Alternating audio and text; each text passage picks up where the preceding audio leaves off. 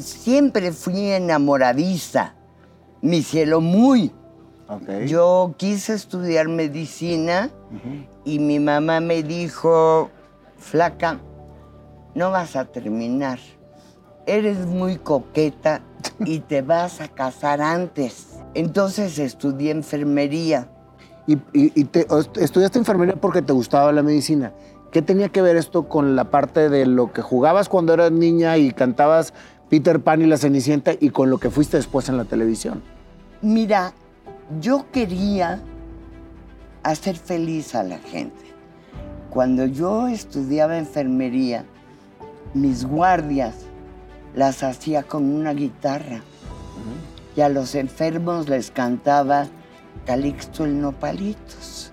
Calixto el Nopalitos. Sí, para que se rieran, se divirtieran, la estaban pasando muy mal. Entonces, yo quería que mi presencia en la vida de la gente provocara una sonrisa, un bienestar, mi amor.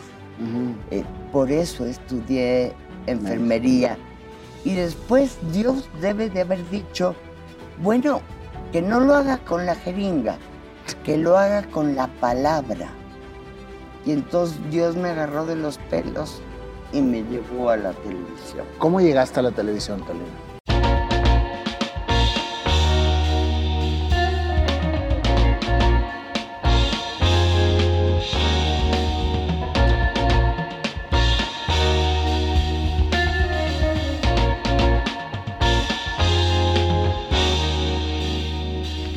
Talina. A mí nomás me dicen dos y se me suelta la lengua.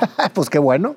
Para mí es un honor tenerte en este programa, Talina. Para mí es un honor que me vengas a entrevistar y que te ocupes de mí, de verdad. Tienes una gran historia, Talina. La gente te conoce por todo lo que has salido en la televisión, por todo lo que has hecho como mujer, como madre.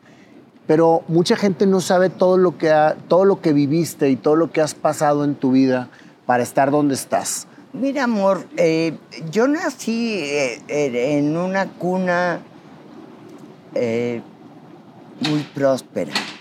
Soy nieta de un gran hombre, Daniel Vela, que trajo la primera compañía del gas licuado puro a México.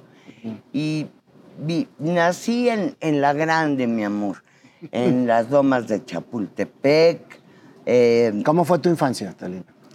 Mi infancia, gracias a mis primos que vivían en la casa de junto y nos comunicábamos por el jardín, fue muy divertida. Yo fui al colegio alemán, una gran disciplina. Mis primos también fueron al colegio alemán y entonces estábamos juntos todo el tiempo. En la tarde todavía se podía jugar en la banqueta. Jugabas avión, matatena. Bebeleche. La bebeleche. ¿Bebeleche no jugaban aquí? No. Ah, bueno, avioncito, ese es el avioncito. Ah, el avión. Ay, el avión, claro que sí, mi vida. Y los niños jugaban valero y yo-yo, y eso no existe, mi cielo. Pero tuve una infancia agradable. Estuve en un colegio donde me enseñaron que el horizonte no se acaba en Chiconcuac. El horizonte llega a todos los países del mundo y te hacen interesarte por lo que pasa mundialmente, como ahora esta historia lamentabilísima de Ucrania. Pues, nos toca el corazón porque nos crearon así. ¿A qué jugabas cuando estabas sola? Y te digo por qué te hago esta pregunta. Creo que en la infancia, cuando tú estás jugando en tu intimidad, es cuando más conectado estás con tu esencia. Mira, lindo, yo en mi soledad oía el disco de la Cenicienta que había grabado Evangelina Elizondo. Y entonces me aprendí hablar como los ratoncitos. Pobre Cenicienta, nunca podrá tener listo su vestido. Y nada de peros. Y yo te ordeno, duque de mi corte, que organices un baile real. Sí, majestad. yo oía y oía y oía la Cenicienta, y del otro lado del disco estaba Peter Pan. Si acaso quieres volar, piensa en algo encantador, como aquella Navidad en que viste al despertar juguetes de cristal. Hacías Volarás, volarás, volarás. ¿Te acuerdas perfecto? Pero por supuesto, estos 77 años no me han borrado nada. Yo estoy muy agradecida con el don que me dio Dios de mi memoria. Nayo, es impresionante. Yo sola me pego unos sustos con mi memoria, sola. Yo hago todo el día crucigramas para que se conecte mi cerebro. Entonces trabajas tu memoria. Todo el día, mi vida. Yo hago cuando menos 20 crucigramas a la semana. Entonces, para tener fresca la relación. Pero me he enterado que cuando estás más alerta, más sabio, sin lugar a dudas, más lento, es a partir de los 70 años. Sucede que se empiezan a comunicar los dos hemisferios del cerebro. Y entonces tomas las decisiones más correctas. Después de los 70 años. Después de los 70. De los 70 a los 80 es cuando tu cerebro está conectado, el lado racional con el lado emocional. Entonces puedes tomar las mejores decisiones, más lentamente, seguro, pero más acertadas. Correctas, acertadas. Entonces, en tu infancia tú jugabas, escuchabas y hacías voces. Sí. Pero más bien echaba novio, mi amor. Ah, sí, tan chiquita. Fui muy noviera. en kinder y fui vestida de rosa la flor, a un festival. Y entonces un niño muy chulo llegó vestido de pasto. Y dije, de pasto. Está escrito en el destino, este pasto es para mí.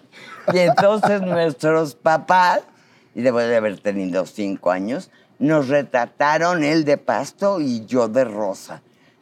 Siempre fui enamoradiza, mi cielo muy. Okay. Yo quise estudiar medicina y mi mamá me dijo, flaca, no vas a terminar. Eres muy coqueta y te vas a casar antes. Entonces estudié enfermería. ¿Te gustaba mucho la medicina? Me sigue gustando. Me clavo en ER, en puros programas médicos. Doctor House me lo sé de memoria. Y desde mi sillón diagnostico. Muy bien, ¿eh? Ah, ¿sí? Es mi deber informarte. Y además pongo unas inyecciones. Un día, Pato con su novia estaban en Tijuana, que yo vivía allá un rato. Y entonces, cuando mis hijos eran bebés, los inyectaba y no se despertaban. Los inyectaba ¿Tenías buena mano? No. Si quieres te inyecto ahorita. Pero entonces estaba mi hijo con su novia en un cuarto absolutamente oscurecido con unas cortinas y ella tenía una bronquitis, catarro, no sé qué. Había que inyectarla antes de irme a trabajar.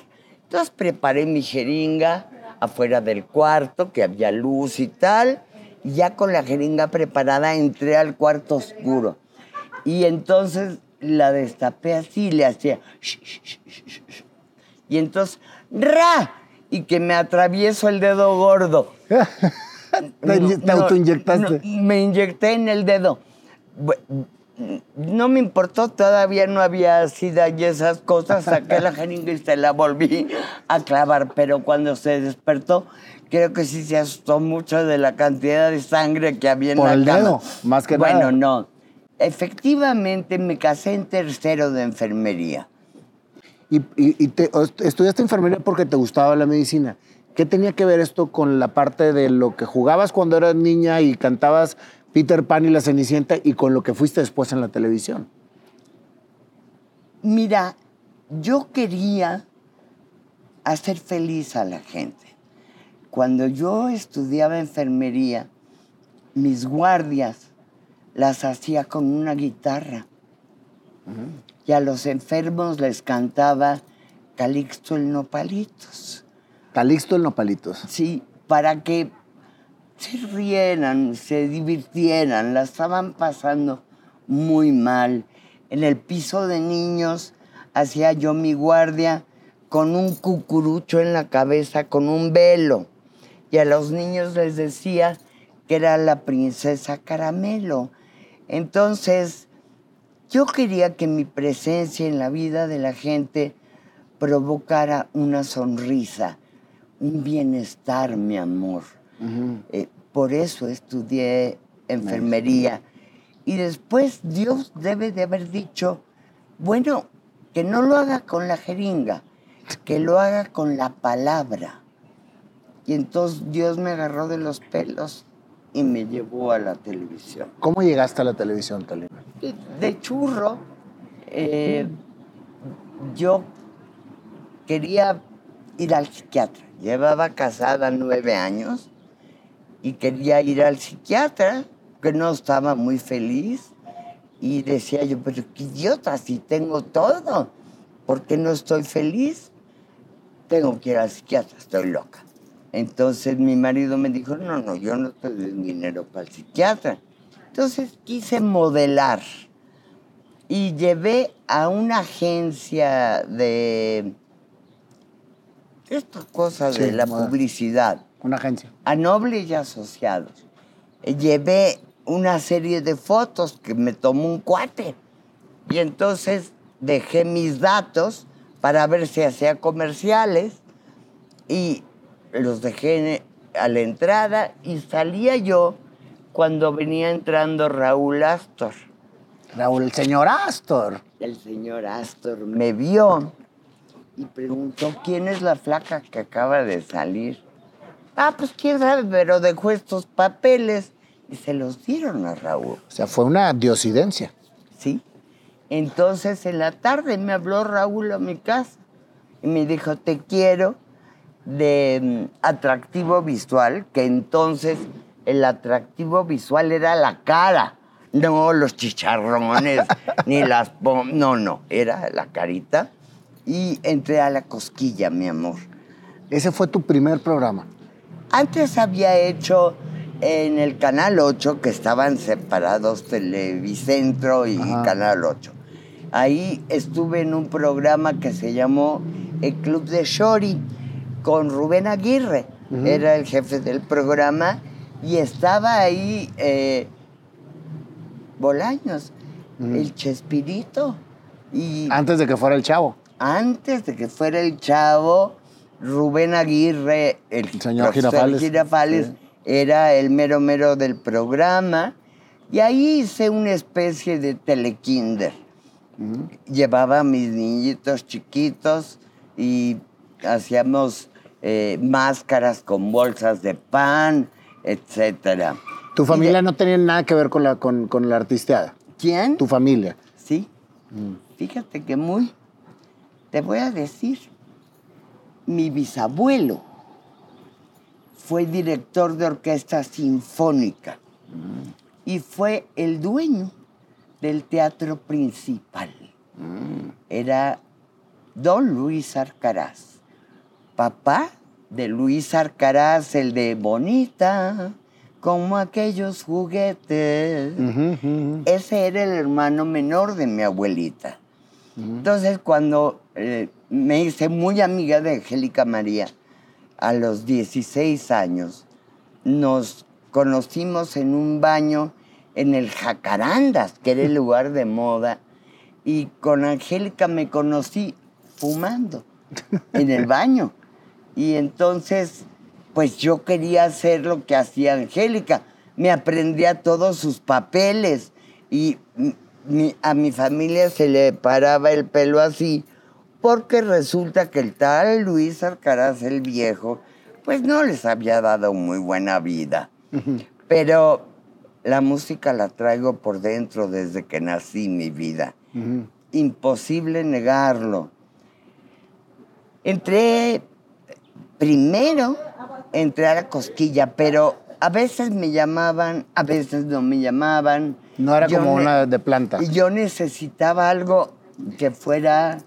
Estabas en tu 9º año de casada. Sí, mi amor, me divorcié. ¿No tuviste familia con la primera matrimonio? Mis 3 hijos son de este hombre que fue un extraordinario hombre francés con un genio. No te puedo contar el mal genio.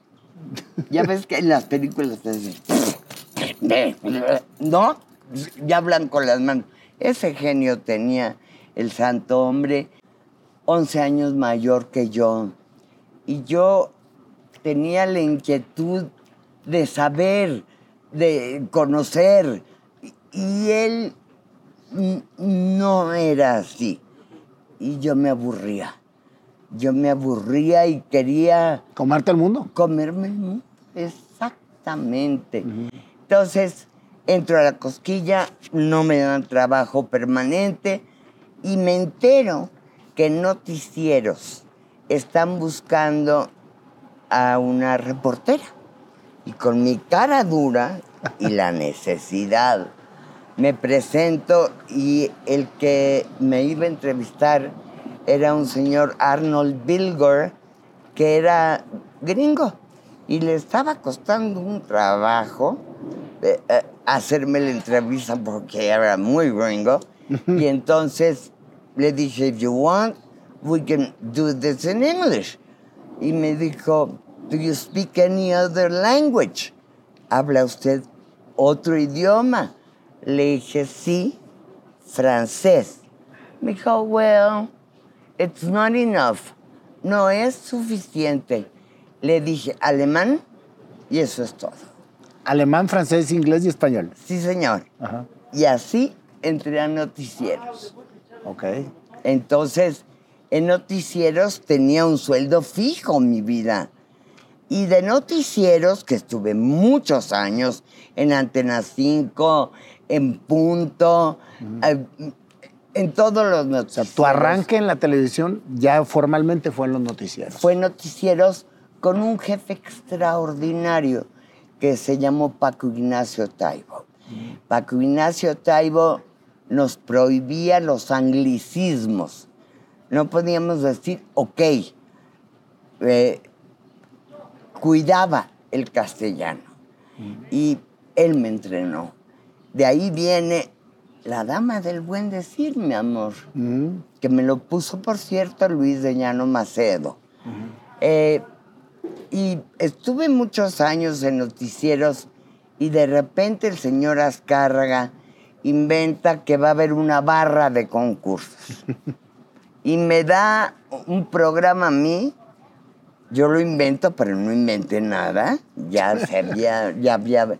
Y era Caras y Gestos. Uy, claro, sí. Caras y Gestos duró 6 años al aire. ¿Y tú eras la conductora? Y yo llegué al segundo lugar de rating en toda la empresa. Y de ahí, mi vida, ¿qué te cuento lo que he hecho? No he barrido porque no me sale muy bien, pero llevo 52 años en los medios. ¿Cómo fuiste mamá y artista a la vez? No, cuando mis hijos nacieron, yo todavía no artisteaba. Cuando empecé ya a trabajar formalmente, que me divorcié, mi hijo Pato, el más pequeño, tenía 2 años. Entonces, yo iba a noticieros con mis chiquitos, se llevaban 1 año los 3, y los metía abajo del escritorio. ¿Y ahí los tenías abajo? Ahí los tenía. Hasta que un día Pato, les compraba yo papitas fritas, churrumais, etcétera. Para que se entretuvieran. Para que se entretuvieran adentro del escritorio. Y un día Pato, muy educado, se salió del escritorio en pleno programa a ofrecerle a los técnicos papitas. Y ahí me cacharon que me llevaba yo a mis hijos al noticiero. Pero fíjate qué bonito que tenías en cuenta cómo poder balancear tu vida de madre con tu vida de conductora de noticias. Y eso es muy meritorio porque estabas presente. Muy difícil. Hay una canción argentina que dice, no me preguntes, niño, ¿por qué mi llanto? ¿Qué he de hacer si la vida me reclama tanto? Y la vida me reclamaba presencias en lugares diferentes. Y yo con mis muchachitos, mi amor, eran lo más importante. Yo necesitaba el dinero porque el papá de mis hijos, pues desde el principio no me dio nada, mi amor. Bueno, al principio sí me daba. Creo que en aquellos me daba 2,000 pesos. Pero pues no me alcanzaba para nada. La casa era mía. La casa me la habían regalado mis papás cuando yo me casé. Y entonces, bueno, no tenía que pagar renta, mi amor. O sea, tú empezaste a trabajar y te llevabas a tus hijos, no pagabas renta. Y yo me acomedía todo, mi amor. Cuando decían, va a haber un noticiero a la 1 de la mañana, pero no tenemos presupuesto. Yo me ofrecía todo. Era la comedida. Y así, yo me fui colando, mi amor. El hambre, las ganas de crecer. El hambre es canija. Yo nunca pensé en ser famosa, ser rica. Yo pensaba en el súper de esta semana, nada más. Y después, pues, el programa de Caras y Gestos tuvo un gran éxito. Y de repente, Verónica Castro se embaraza, estaba haciendo Noche a Noche. Sí, claro,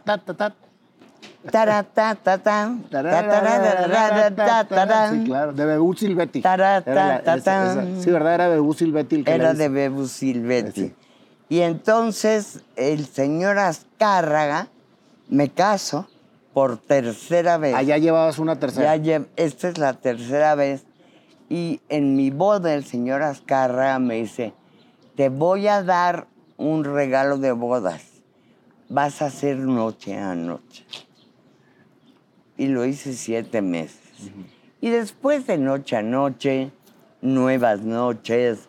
¿Qué crees? ¿Te acuerdas de ese programa? Claro. Fantástico. He estado en todo, mi cielo. He sido ajonjolí de todos los moles. ¿Te volviste a casar una segunda vez y luego una tercera? ¿La segunda cuánto duraste? 6 años. La segunda vez me casé con un compañero del colegio alemán, a quien quiero profundamente, pero tenía un problema con el zipper del pantalón. Nada más veía a una mujer guapa y se le bajaba. Entonces, bueno, gracias a las infidelidades me divorcié de él. Y luego con mi tercer marido nos divorciamos y él se casó con otra señora, pero en este tiempo fuimos amantes. Muy bien. Entonces, pasados los años, él me habló un día y me dijo, ya me di cuenta que la vejez sin ti va a ser un horror. ¿Quieres regresar conmigo? Consulté mi agenda, no tenía ningún pendiente y dije, va. ¿Y ahorita actualmente estás con él? Ni lo quiera Dios. Ah, no, fue... No, nada más 20 años. Ok. Ok, y nos divorciamos. Y ahora tengo un novio, es un gran compañero. Vamos al cine, vamos a comer, nos carcajeamos de las mismas historias. Mis hijos están encantados porque ya no se sienten responsables de mi persona. Entonces les he quitado un peso de encima. Pero esto quiere decir que el amor no se acaba nunca, mi amor. Tu capacidad de amar y ser amada no tiene edad. Cuando piensas, eso ya no es para mí, Dios te da una sorpresa. Definitivo. Y te dice, todo ese amor que has estado guardando, ahí te va un señor para que se lo des. Para que les acompañe, claro. Así es. Y que se acompañen. Sí, linda, linda historia. En la parte de tu historia, una de las cosas yo creo que más duras fue precisamente la partida de Mariana. Mi vida, ese dolor no se lo deseo ni a mi peor enemiga. Es lo más horrible que te puede pasar. Como madre. Y a mí me sorprendió que yo no me hubiera muerto con ella. ¿Cómo es que sigo viva? Ahí estaba María, que no era hija del Pirru. Uh-huh. Y entonces le hablé a Ariel López Padilla y le dije, ¿puedo adoptar a tu hija? Y me dijo, lo que sea mejor para ella, adelante. Y adopté a María como mi hija legalmente. Y estuvo conmigo 9 años. Es una mujer extraordinaria. Tú no sabes qué clase de ser humano es mi María. Y mi María, en la aborrecencia, se enamoró de un señor, me dijo, ya me voy, buenas tardes, muchas gracias, y se fue con un galán que no le salió tan bueno. Pero ahora tiene un galán maravilloso, es fotógrafa profesional, se ha internacionalizado en Nueva York, me cuida a la lejanía. Por ejemplo, me paga todas mis medicinas. Qué linda. Es que ya sabe que la DEA me anda persiguiendo porque como tomo tantas medicinas en la mañana, la DEA anda con un helicóptero correteándome porque me tomo 6 pastillas diferentes en la mañana. María se ocupa de eso, compartimos chistes y cosas maravillosas, momentos emotivos. Yo no sé si viste ahora con la guerra de Ucrania que todo Berlín se juntó en la puerta de Brandenburgo a cantar un canon que yo me aprendí de niña en el colegio alemán y que lo escribió Mozart. Y dice, Dona nobis pacem, danos Dios la paz. Y todo Berlín, bueno, todo Berlín, 80,000 personas se aglutinaron frente a la puerta de Brandenburgo a cantar este canon que yo cantaba desde niña. Y me pegó una conmovida. Busca el video de Berlín cantándole a Dios pidiendo la paz. Y bueno, he tenido una vida con grandes dolores. Mi dolor de Mariana no se me va a quitar. Nunca, nunca. Me voy a morir con él. Pero yo no pienso que sufrir sea cualidad. Hay muchas mujeres que mientras más sufren, creen que tienen más éxito, ¿no? No, yo no sufro ni a domicilio. Yo tengo un dolor más grande que el sufrimiento. Es mío. En la noche agarro una foto de mi flaca y le cuento cómo estuvo el día, cómo están sus hermanos, cómo están sus hijos. Por cierto, Emilio vive conmigo, el más chiquito, que se quedó de 8 meses. Y el dolor no se va a quitar, Nayo, nunca. Pero no voy a andar compartiendo pesares con la gente. Afortunadamente, Dios me dio un gran sentido del humor. Sí, me queda claro. Y mucha alegría. Yo soy una persona alegre, estúpidamente alegre. Aunque enfrente cosas duras, no se me quita la alegría, mi amor, que ese es otro don. La alegría y mi memoria. Increíble. No te la vas a acabar, ya me irás conociendo más. Vas a decir, qué vieja, ¿cómo se acuerda? mucho. A ti te pasó algo, ¿no? Físicamente tuviste una situación. Cuando se murió mi hija Mariana, en menos de un año me salieron 2 tumores en el cerebro. Para que digan que las cosas emocionales no te pegan físicamente, ahí se los dejo. Uno me lo operaron, se llama meningioma, pero no lo pudieron sacar todo porque tenía una vena adentro, entonces se quedó un cacho y me encontraron otro aquí que se llama glioma. Me provocan mareo, mi amor. Mi estabilidad es inestable. Me voy de lado, me voy pepenando, de quien pase junto a mí me le cuelgo. Me he dado varios porrazos, pero tengo muy buenos huesos. No me he fracturado nada. ¿Y nunca perdiste el ánimo? ¿Nunca perdiste el ánimo? No. Con María, cuando murió su madre, dormía en mi cama.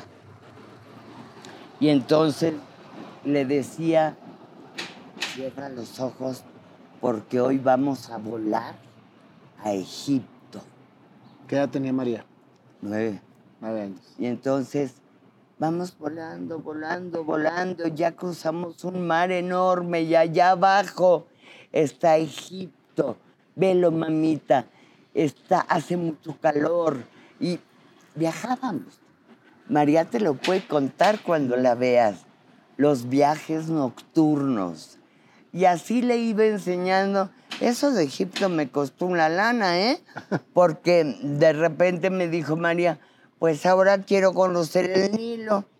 Ay, hijo de la guayaba. Bueno, hablé a la agencia de viajes. ¿Y te la llevaste? Y me la llevé al Nilo en un barco. Sí, estuvo padre. Al nylon. Al nylon. Bueno, mi vida, he tenido momentos, la partida de mi hija Mariana. Por lo demás, pues las angustias que tenemos las mamás, con los hijos, con los nietos, con la próxima vez que nazca. Apúntale, pues tú vas a ser testigo. Voy a pedirse mariposa monarca para parir en Valle de Bravo, irme a vivir a Canadá. Porque, ay, jole, ¿cómo te dan broncas? No, es una broma. Lo mejor que me ha pasado en mi vida son mis hijos. Claro. Ahora llegan las aborrecencias y es un horror, pero ni modo. ¿Has disfrutado mucho tu maternidad? Mucho. Y ahora que eres abuela y que tus nietos crecieron alrededor de ti. Yo creo que fue una bendición también que muy grande que te pasó, ¿verdad? Sí, amor, sí. Y esas ganas.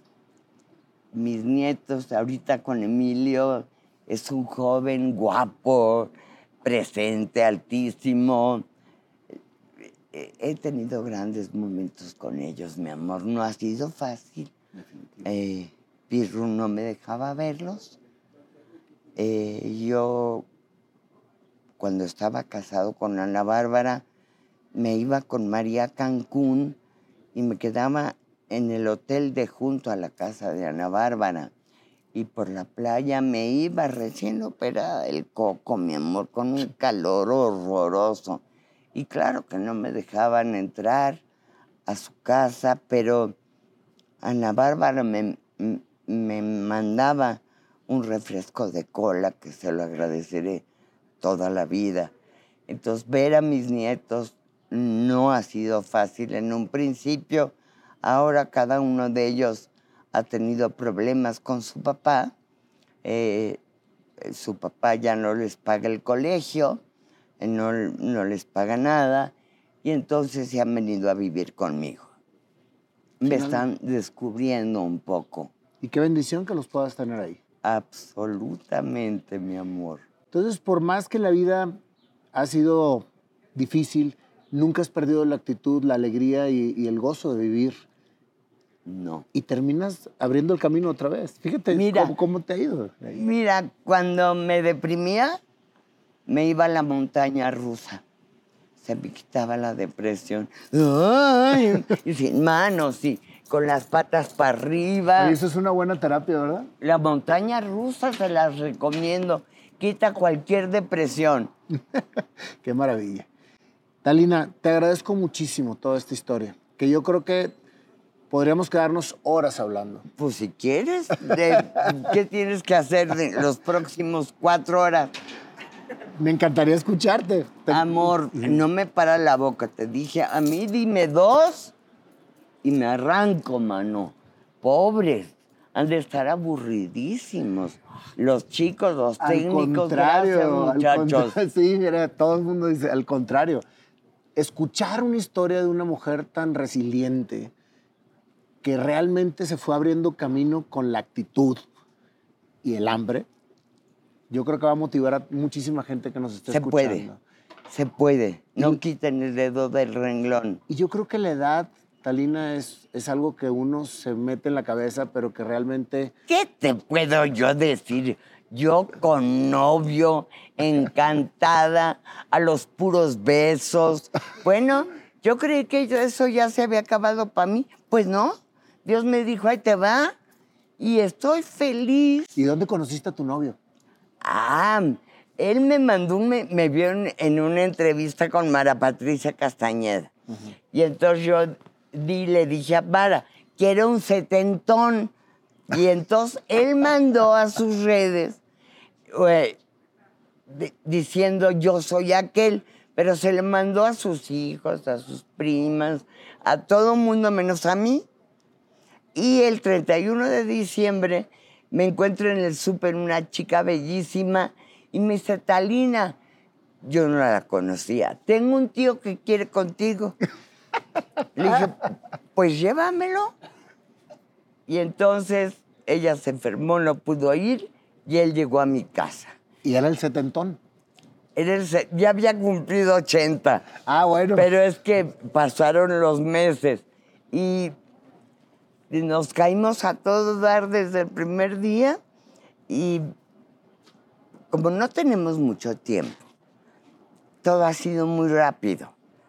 Porque eso de que, a ver si en noviembre me caes bien, pues no, yo no tengo la seguridad de que voy a llegar a noviembre. Entonces todo ha sido así. A los 10 días lo invité a Acapulco. Ni modo, ¿cómo va? Y entonces los hijos aterrados de que, ¡qué barbaridad! ¿Por qué tan rápido? Porque no tenemos su tiempo. Y eso yo creo que le queda no nada más a ti, a toda la gente. ¡Claro! ¡Vivamos! Tienen que vivir aquí y ahora, ahorita. ¿Te gustó? Cáele a besos, ¿no? Sí, Kylo. Sí, totalmente. Así tiene que ser ahorita. Es que es lo único que existe, Talina, el ahora. El ahora no existe nada más. Y el amor, mi vida. El amor. Ya no me acuerdo qué 2 grandes, pero el Dalai Lama y un filósofo hindú tuvieron una plática muy, muy breve. Espérame, ahorita te digo cómo se llama, porque me llegan flashes informativos. El filósofo hindú y no sé quién le preguntó a quién, ¿qué hay después de la muerte? Y el otro contestó, nada. Y después de nada, el amor. Y después del amor, la compasión. Claro. End of story. Ahí se acabó la conversación. Amen. Compadézcanse. Únanse en oración con los que están padeciendo la guerra. No solo los ucranianos, también los rusos van a perder gente por la idea idiota de un líder megalomaniaco. Amén, amén. Y empaticen con todo el mundo. ¿Cuál crees que sea el secreto de que cualquier cosa que te pase se pueda salir?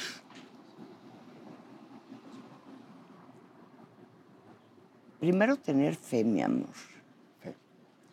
Pensar que todo pasa todo va a pasar. Esto también. Pasa. Y la amistad es importantísima en el transcurso de los años.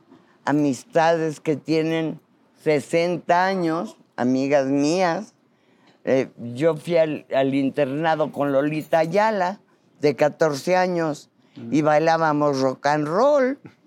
Entonces, la amistad, rodéate de amigos. Es importantísimo la amistad. Y las que sean gachas o los que sean gachos, quítalos de tu vida. Quítalos de tu camino. No les des con qué. Gracias. No, gracias a ti, Talina. Estoy muy, muy honrado de escucharte. Soy tu fan. Ay, amor de mío. Veras, ¡Qué bárbaro! Te lo digo de corazón. ¿Cómo crees? Soy tu fan. Gracias, amor. Gracias. Que Dios te bendiga y tu programa y tus muchachos. Gracias. Te tenemos una sorpresita. Órale, te vamos a hacer tu canción. ¿Cómo? La canción de tu historia, ahorita improvisada. A ver. Pásale, panda. Que venga el panda, venga. Ay, mi panda. ¿Qué me vas a cantar, papaito? No, el que te va a cantar soy yo y el que va a tocar es él. Ah, chinga. Claro. Sí. Venga. Estoy bien nervioso porque un señorón como de esta ¿Cómo talla. crees? ¿Cómo habla como regio? Sí. Claro. Ay, cómo adoro a los regios. Somos A ver, regios de corazón. ¿qué vas a cantar? Dale. Vamos. A ver qué sale. Tiene que ser algo muy ¿Así? alegre, muy alegre. ¿Cómo crees? Te voy a cantar la historia de tu vida ahorita. Yo creo que te han tocado muchas cosas en la vida, pero que alguien te invente una canción en el momento de haberte conocido o hablado contigo. Nunca. Nunca. Entonces, desde Mozart no me pasaba. Vámonos. Listo.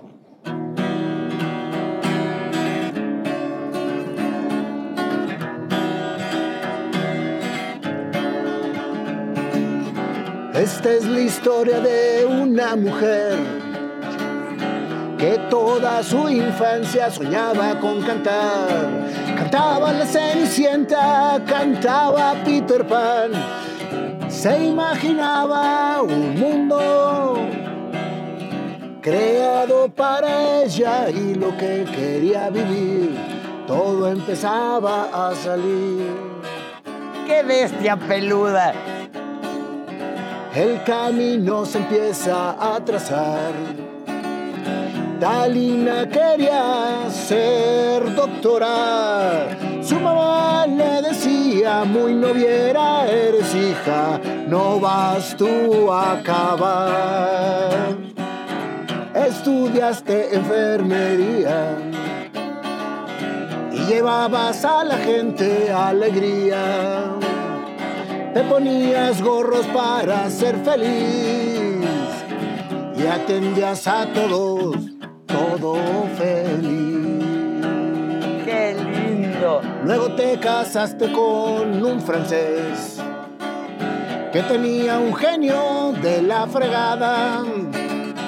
Te dio 3 hijos, tu mayor tesoro, y a los 9 años lo mandaste a la fregada.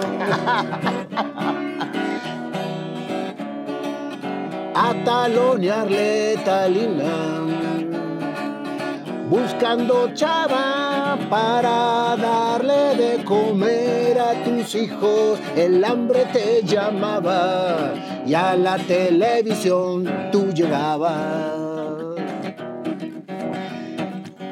Conductora de noticias, después caras y gestos, toda una trayectoria tú tuviste de mucho éxito. Y tus hijos abajo estaban viendo a la mamá cómo comunicar.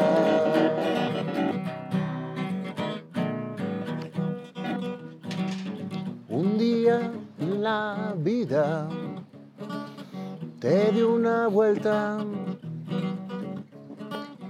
Mariana partió, tu vida cambió y ese dolor te fortaleció. El olor nunca acaba, la actitud nunca cambia. Y eso fue lo que te hizo salir. Disfrutar a tus 2 hijos, a tus nietos. Nunca nadie te paró. La fe en Dios, la alegría de vivir, la actitud de servir, te hizo siempre sonreír y nunca parar de vivir. Gracias, Talina, por tanta alegría, por llevar a todos siempre tu ser. Gracias, Talina, por estar aquí y seguir entreteniendo a todos aquí. Ay, estoy conmovida. Quiero chillar, si chillo se me caen las pestañas postizas. Gracias, Talina. Gracias a ti. No, gracias. Todo Qué esto sale del talento, corazón. cuánto talento. Gracias por ocuparse de mí. Gracias por darnos tu tiempo. A ti. Y gracias por llevar esta historia a la gente que estoy seguro que va a motivar muchísimo a no perder la pasión de vivir y a siempre estar con la actitud de servir. Gracias. Dios te bendiga. Gracias, Talina, por estar aquí. Ay, qué bonito. Gracias. Gracias, chicos.